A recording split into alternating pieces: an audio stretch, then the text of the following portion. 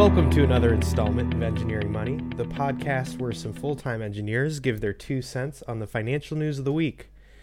My name is Ben. I am a civil engineer in Washington State.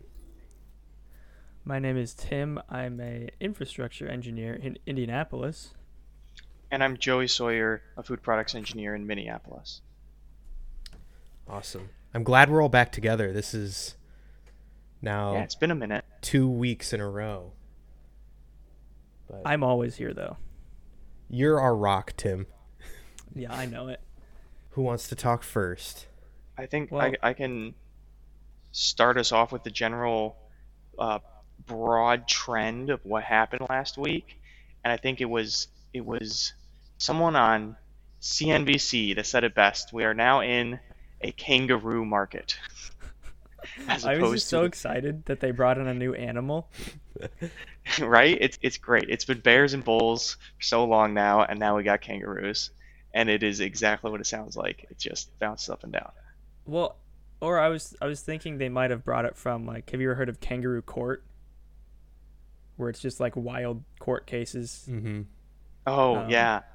So it's like There's a wild like no- market, but it also makes sense that it's just jumping up and down.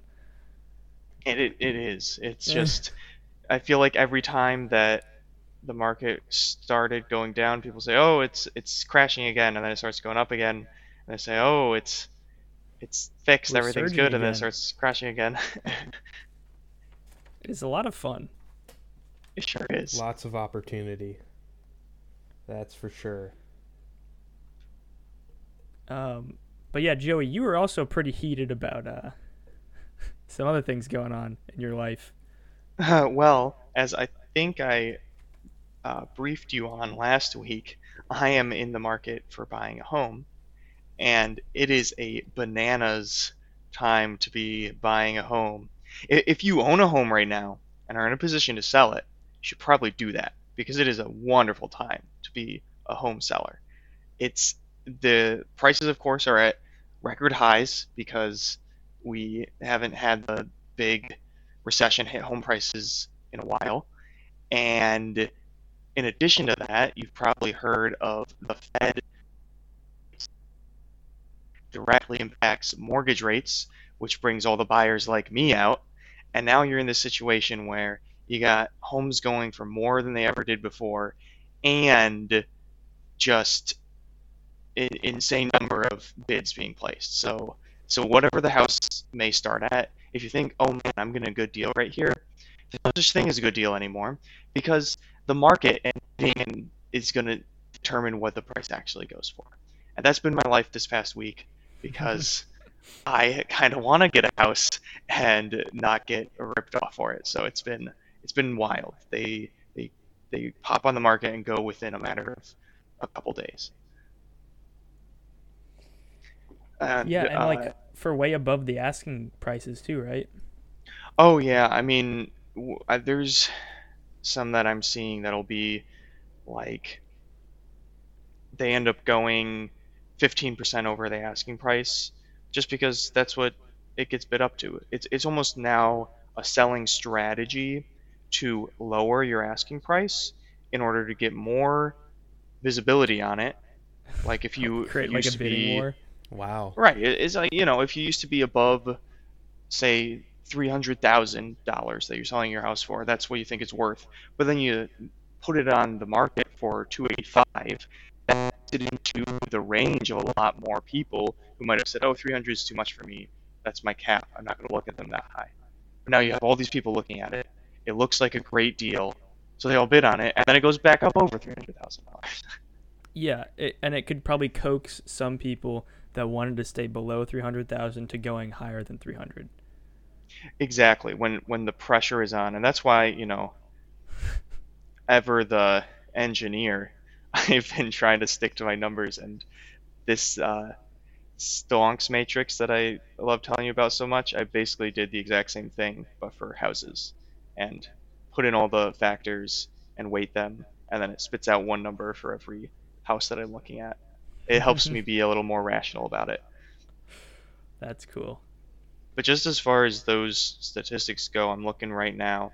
The 30-year fixed rate mortgage which is the kind of conventional financing, most popular way to buy a house, is right now at 3.1% on WellsFargo.com. That is That's so pretty low, right? The all-time average for mortgage rates, I think, is like 7.5%. Oh my god. And I mean, if you think about it, that's a bank giving you like, say, $300,000 that you now have to pay back at only 3%. Yep. And 3% is also, on average, the growth rate of home prices. So it's almost like It's you free get a money. house for free, It's free money. right? That's why buyers like me are out here. Maybe I should And buy then- a house. People are getting Well, the you know. crazed look in their eye, going out trying to get more free money.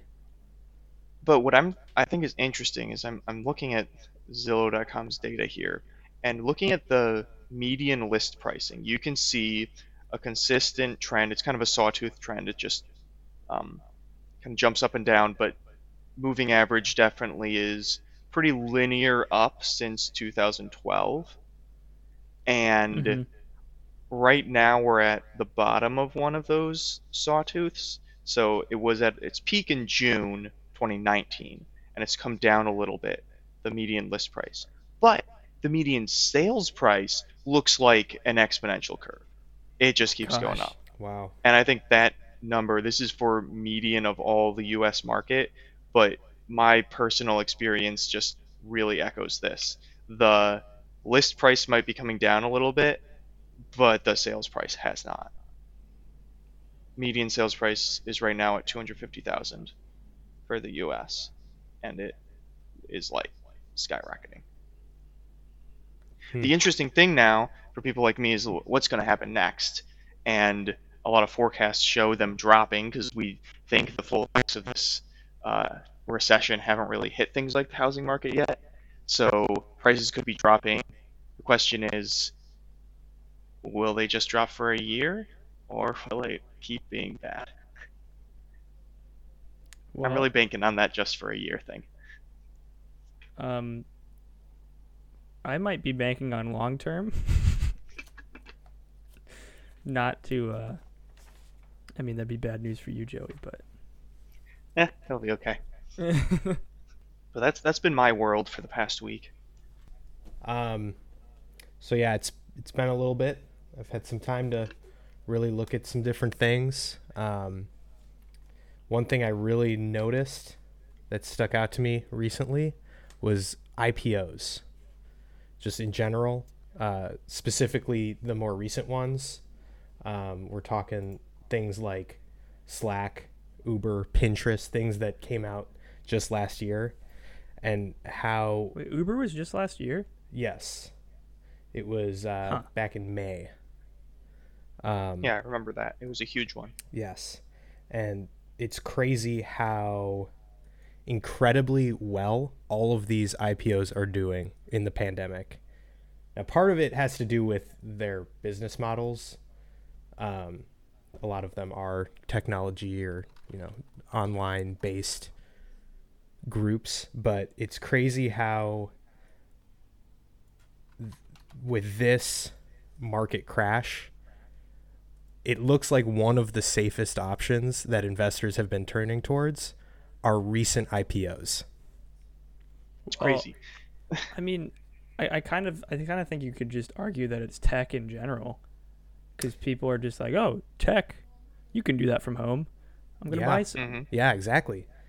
And that's what's so crazy about this market crash is just how, since we're in a digital age now where things actually work and you can actually work from home, just because we're all working from home and not going outside and not doing things, there's still companies that are doing really well, including Vroom, the online car buying platform. They just went public on Oh Tuesday yeah, I heard about that one. for 22 cents, or I'm sorry, $22, not 22 cents. And how they immediately shot up, and they're at like 40 some odd dollars at the end of the week. So yeah, I was Yeah. doing some research. I think They're this still trend, trending down, aren't they? Like, Vroom, Oh, wait, no, they just IPO'd? on Tuesday for Oh, $22, and now they're over 40 Holy because it's an moly. online car buying space. You don't have to go anywhere to buy a car with this company. So people are like, "Oh, online, buy." But I Well, think this Ben- trend will continue, and the one company that I'm certainly looking at the IPO calendar every single day is Snowflake. Yeah. Tim, you I know am about too. Snowflake. Yeah, I'm on that boat with you. They're one of the, cloud enterprise groups that does something that I'm not really sure how it works, but their main competition is Amazon Web Services. Well, actually, I looked into it, Ben. I think it's I think their service allows their users to actually have their data communicate between stuff that's stored in like Yes. Microsoft Azure and AWS and like the Google one as well. Right. Yeah. So it's One kind of of their like a main connectivity selling thing points between is those. right their cross-platform communication. But Yeah. the CEO is the super smart guy, and I'm blanking on his last name. Is it Slootman? Yeah. Yes. Unforgettable Really sharp. name. He's told CNBC recently that Snowflake's great. We've poached thousands of customers from Amazon's web services. We're super strong, and they're gearing up for this IPO. They're hoping for a $20 billion valuation. Its last private valuation was just over $12 billion back in February of this year. So they're really trying to build up the hype for the IPO, and I think it really will perform well once it. Well, and they hits did the a market. confidential what would you call it? It was confidential so that all the information about the IPO isn't coming out until a few days before. Yep. So that just like adds to the suspense. Extra exciting. And Yeah, it's always, it's like IPOs always go right up or right down. Yeah. It's and you gotta watch it for like a month though, because there's that initial hype period of just people like, oh my gosh, I'm excited about this company, or I think this is way overvalued right now. But then come out like their first earnings reports and things like that, and it just becomes more real and down to earth, and you start to see the real trends on those. Mm-hmm. Yeah. But if you think about it, if they IPO and the price goes way up, then the company actually didn't do a very good job at gauging how much people would be willing to pay for it, and they got less money out of their IPO than they could have. And if it goes right down, then they got more money than they otherwise could have Right. with their IPO. So IPOs it's a funny dynamic. It's very interesting to me. Ben, you want to make a company and then get a bunch of hype around it, and just Bring get it to a market. stellar IPO, Yeah. and then Just just try to run off with all the be- money. Just try to be WeWork, but don't have it fall through. Yeah. I feel like the SEC would come after us. No, Ben, I'll talk about that later. I do have one other thing. Talking about hype and people's emotions and all that jazz when they're trading in the market. There's an interesting article that I read in the Barron's this week, and it talked about, all the millennials, they know they're investing money now, and Robinhood and all this. And yeah, it's kind of true now. There's this new wave of traders that are in their 20s, 30s, young age, that are just kind of tossing around money, and not conforming to the more traditional triggers that usually move stocks. So the prime example from this past week was Hertz. Mm-hmm. Normally, Oh boy, you would think a company files for bankruptcy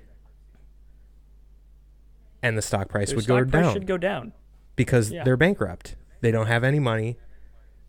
You'd think they're not a good company, but no.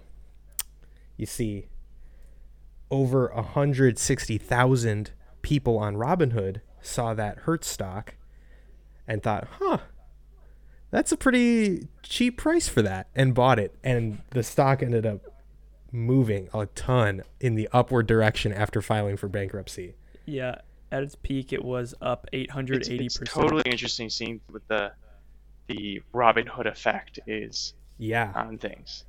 Yeah, but it's just the things that it makes. Robinhood makes it easy to trade in a way that isn't as conservative. Like you can't buy mutual funds in Robinhood. Right. Well, yeah, and I think it's like if you've ever used Vanguard, they make it so hard to make a trade. Like, and I think that's on purpose, just so that it makes it harder to let your emotions get a hold of you. Just so you, like in Robinhood, you can like click like 2 buttons and sell something or buy something. Right. And another thing that I think is part of this with all these younger people getting into making maybe not wise trades is with the proliferation of Wall Street bets. And I started looking at Wall Street bets maybe 4 years ago when it really wasn't that big. And really it was people were like gambling, they were just betting on but they weren't making like terribly stupid decisions. But now you've got people that are just everyday folk. Yeah, and they get drawn in by this by seeing these people making so much money, then you don't realize that that's actually just a very select few, and even those people that are making a bunch of money off of it, actually, you could picture it as an iceberg. At the top half, they've got like 10%, they're like 400% up gains, and then below that, it's their all-time, just like minus 75. Yeah, right. And yeah, people just don't realize that. Yeah, and with everybody stuck inside now, and you can't go to concerts, you can't go to sporting events, people have a little bit more cash on hand, and this is the first, well, actually I don't have it confirmed here if it's the first, but it's definitely out of the ordinary where in this economic downturn, there's actually an increase in new account creation, where Charles Schwab, which recently sort of followed the Robinhood model where commissions are now zero, no minimum balance, all that sort of stuff. You can trade freely. In this first quarter, they added 609,000 new brokerage accounts in the first quarter of this year, where normally, when the market's going down, people aren't, fiending to put their money in the market. But with nothing else to do, there's so many more accounts, and a lot of them are younger people getting these Schwab accounts, E-Trade account, Robinhood accounts, Interactive Brokers. And when you look at them just individually, they got a few $1,000s just thrown around. It's not a lot, but it adds up pretty quick, and it starts really pushing things. I saw something or an article that said that small trader call buying made up more than 50% of total volume this past week, which is the highest since 2000. Wow. So really, these traders they're making a majority of the speculative trades. Yeah, because right now all the more traditional people and the investment banks that really hold the majority of the value, they're probably all taking a step back. A lot of cash positions, being less risky, so it's really the majority can make some moves. Right. It's like I've been I always like to look at the percent of institutional ownership on a stock, and I consider like below 50% as a relatively undiscovered stock. And the idea being that if it's undiscovered, then it might do really well, and suddenly big institutions realize that it's a good position, and so then they all buy into it, and it shoots up to like 70% institutional ownership, and obviously that makes the price go up. But it's like prices are now moving in a larger magnitude than that, just based on all these speculations, and it just like doesn't matter anymore. Mm-hmm. Well, yeah, that's all I had to say. Those Yeah. were my topics.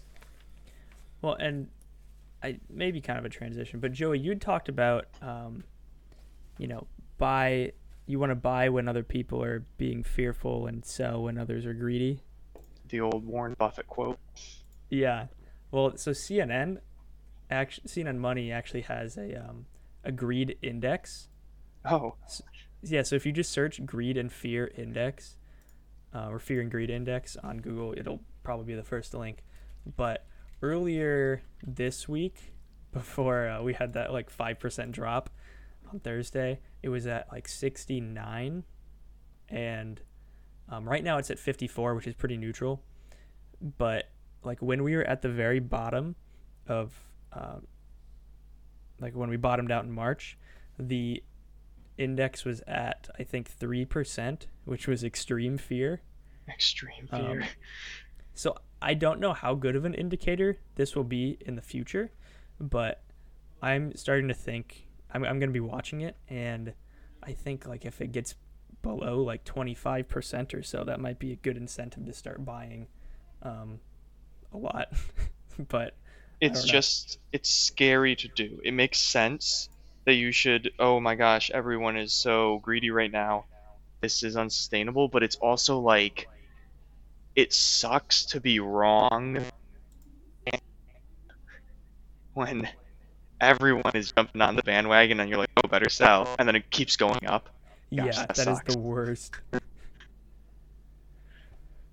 But yeah, it's just what happens. It's better to get some profits rather than ride it all the way up and then ride it all the way back down.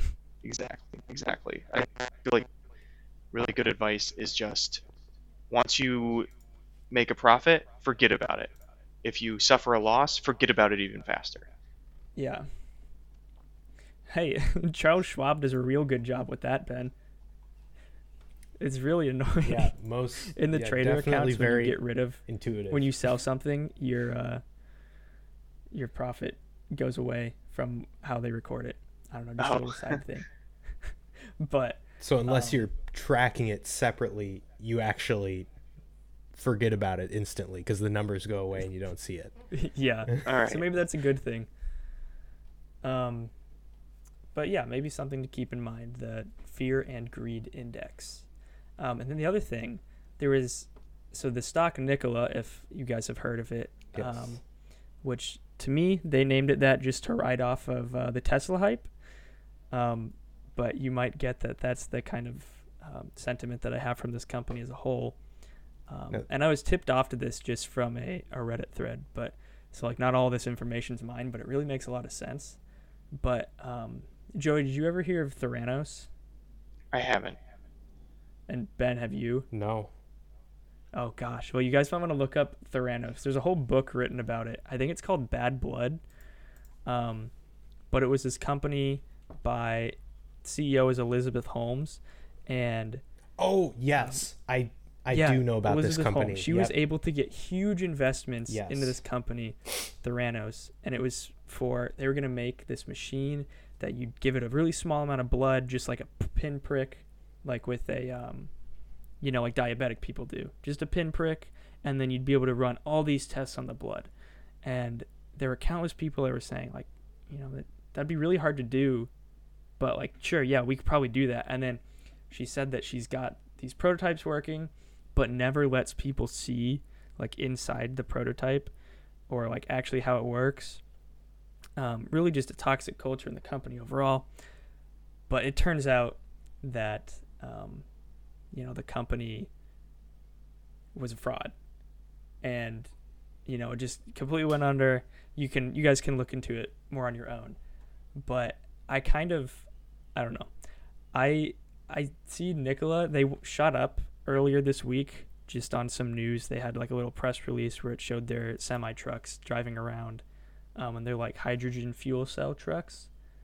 But I don't know. I just get kind of a shady vibe from them, and it's shadier than Elon. What was that? Shadier than Elon. No, Elon's actually got stuff going. Elon's not shady. He is too transparent. That's true. There's a difference. Elon's just wild. Okay, but their surge is like, in my mind, just completely not justifiable. So like they've had zero revenues so far. They don't expect to see any through 2021. And you could argue like, okay, you don't have to be profitable to be a stock that's doing well. Look at Tesla. People can speculate. Yeah, I know Tesla, but they've had zero revenues, Ben. Like they're completely just run off of seed money. And then so you know how like a Tesla you can pre-order a Cybertruck for $100? Yeah. Really cheap. Mm-hmm. But Nikola, they have pre-orders where anyone can pre-order a vehicle through the website without placing a down payment. So one Redditor theorized that it was because the CEO, Milton, was doing so in order to avoid potential investigation by the SEC, because if the orders aren't fulfilled but no one paid anything, then you can't come after them for anything. They didn't put any money down. But like, why wouldn't they require customers to put a down payment? It just seems kind of fishy, But then, according to Wikipedia, Trevor Milton has pocketed almost $8 billion within the past month without delivering any substance to support such a big payday. So like, if you've watched the video of like their press release and they're driving the trucks around, they're like so far away and they drive up real close for like a second and then they leave. Like he posts one picture of a concept car and the investors just lose their shit, and it's now valued between 22 to 25 billion. That's actually probably gone down since the stock went down a little bit from the peak earlier this week. But I mean, like, it's larger than American Airlines and Delta combined. It's like just completely built off hype, where they just have a truck design where they have a few prototypes running, but they don't even plan on manufacturing them. They're outsourcing it to someone else, including the design, I'm pretty sure. Like, so they have no revenues, no production facility, no operations at this point, and they're larger than any of the big three car manufacturers. Interesting. Whoa. It is a little wild for something that hasn't sold anything yet. Yeah. And bringing it back to Tesla, like, they have prototypes, Nikola. They have prototypes. They have a truck prototype as well. But a quote, I don't know if it's a quote, but something that Elon had said years ago is that it's really not that hard relatively to come up with a design for an electric car, or really like any car for that matter.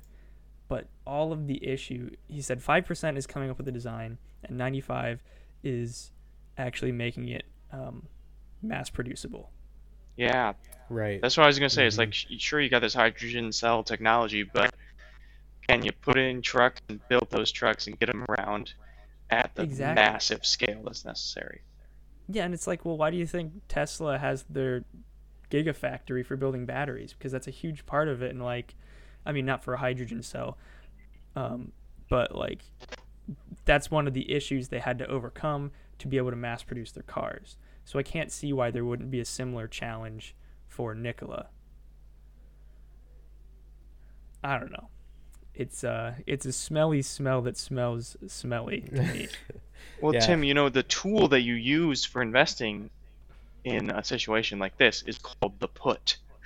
Or the short. Well, the reason the put's nice is because if you're right and they are like a fraudulent company, their correct value is close to zero.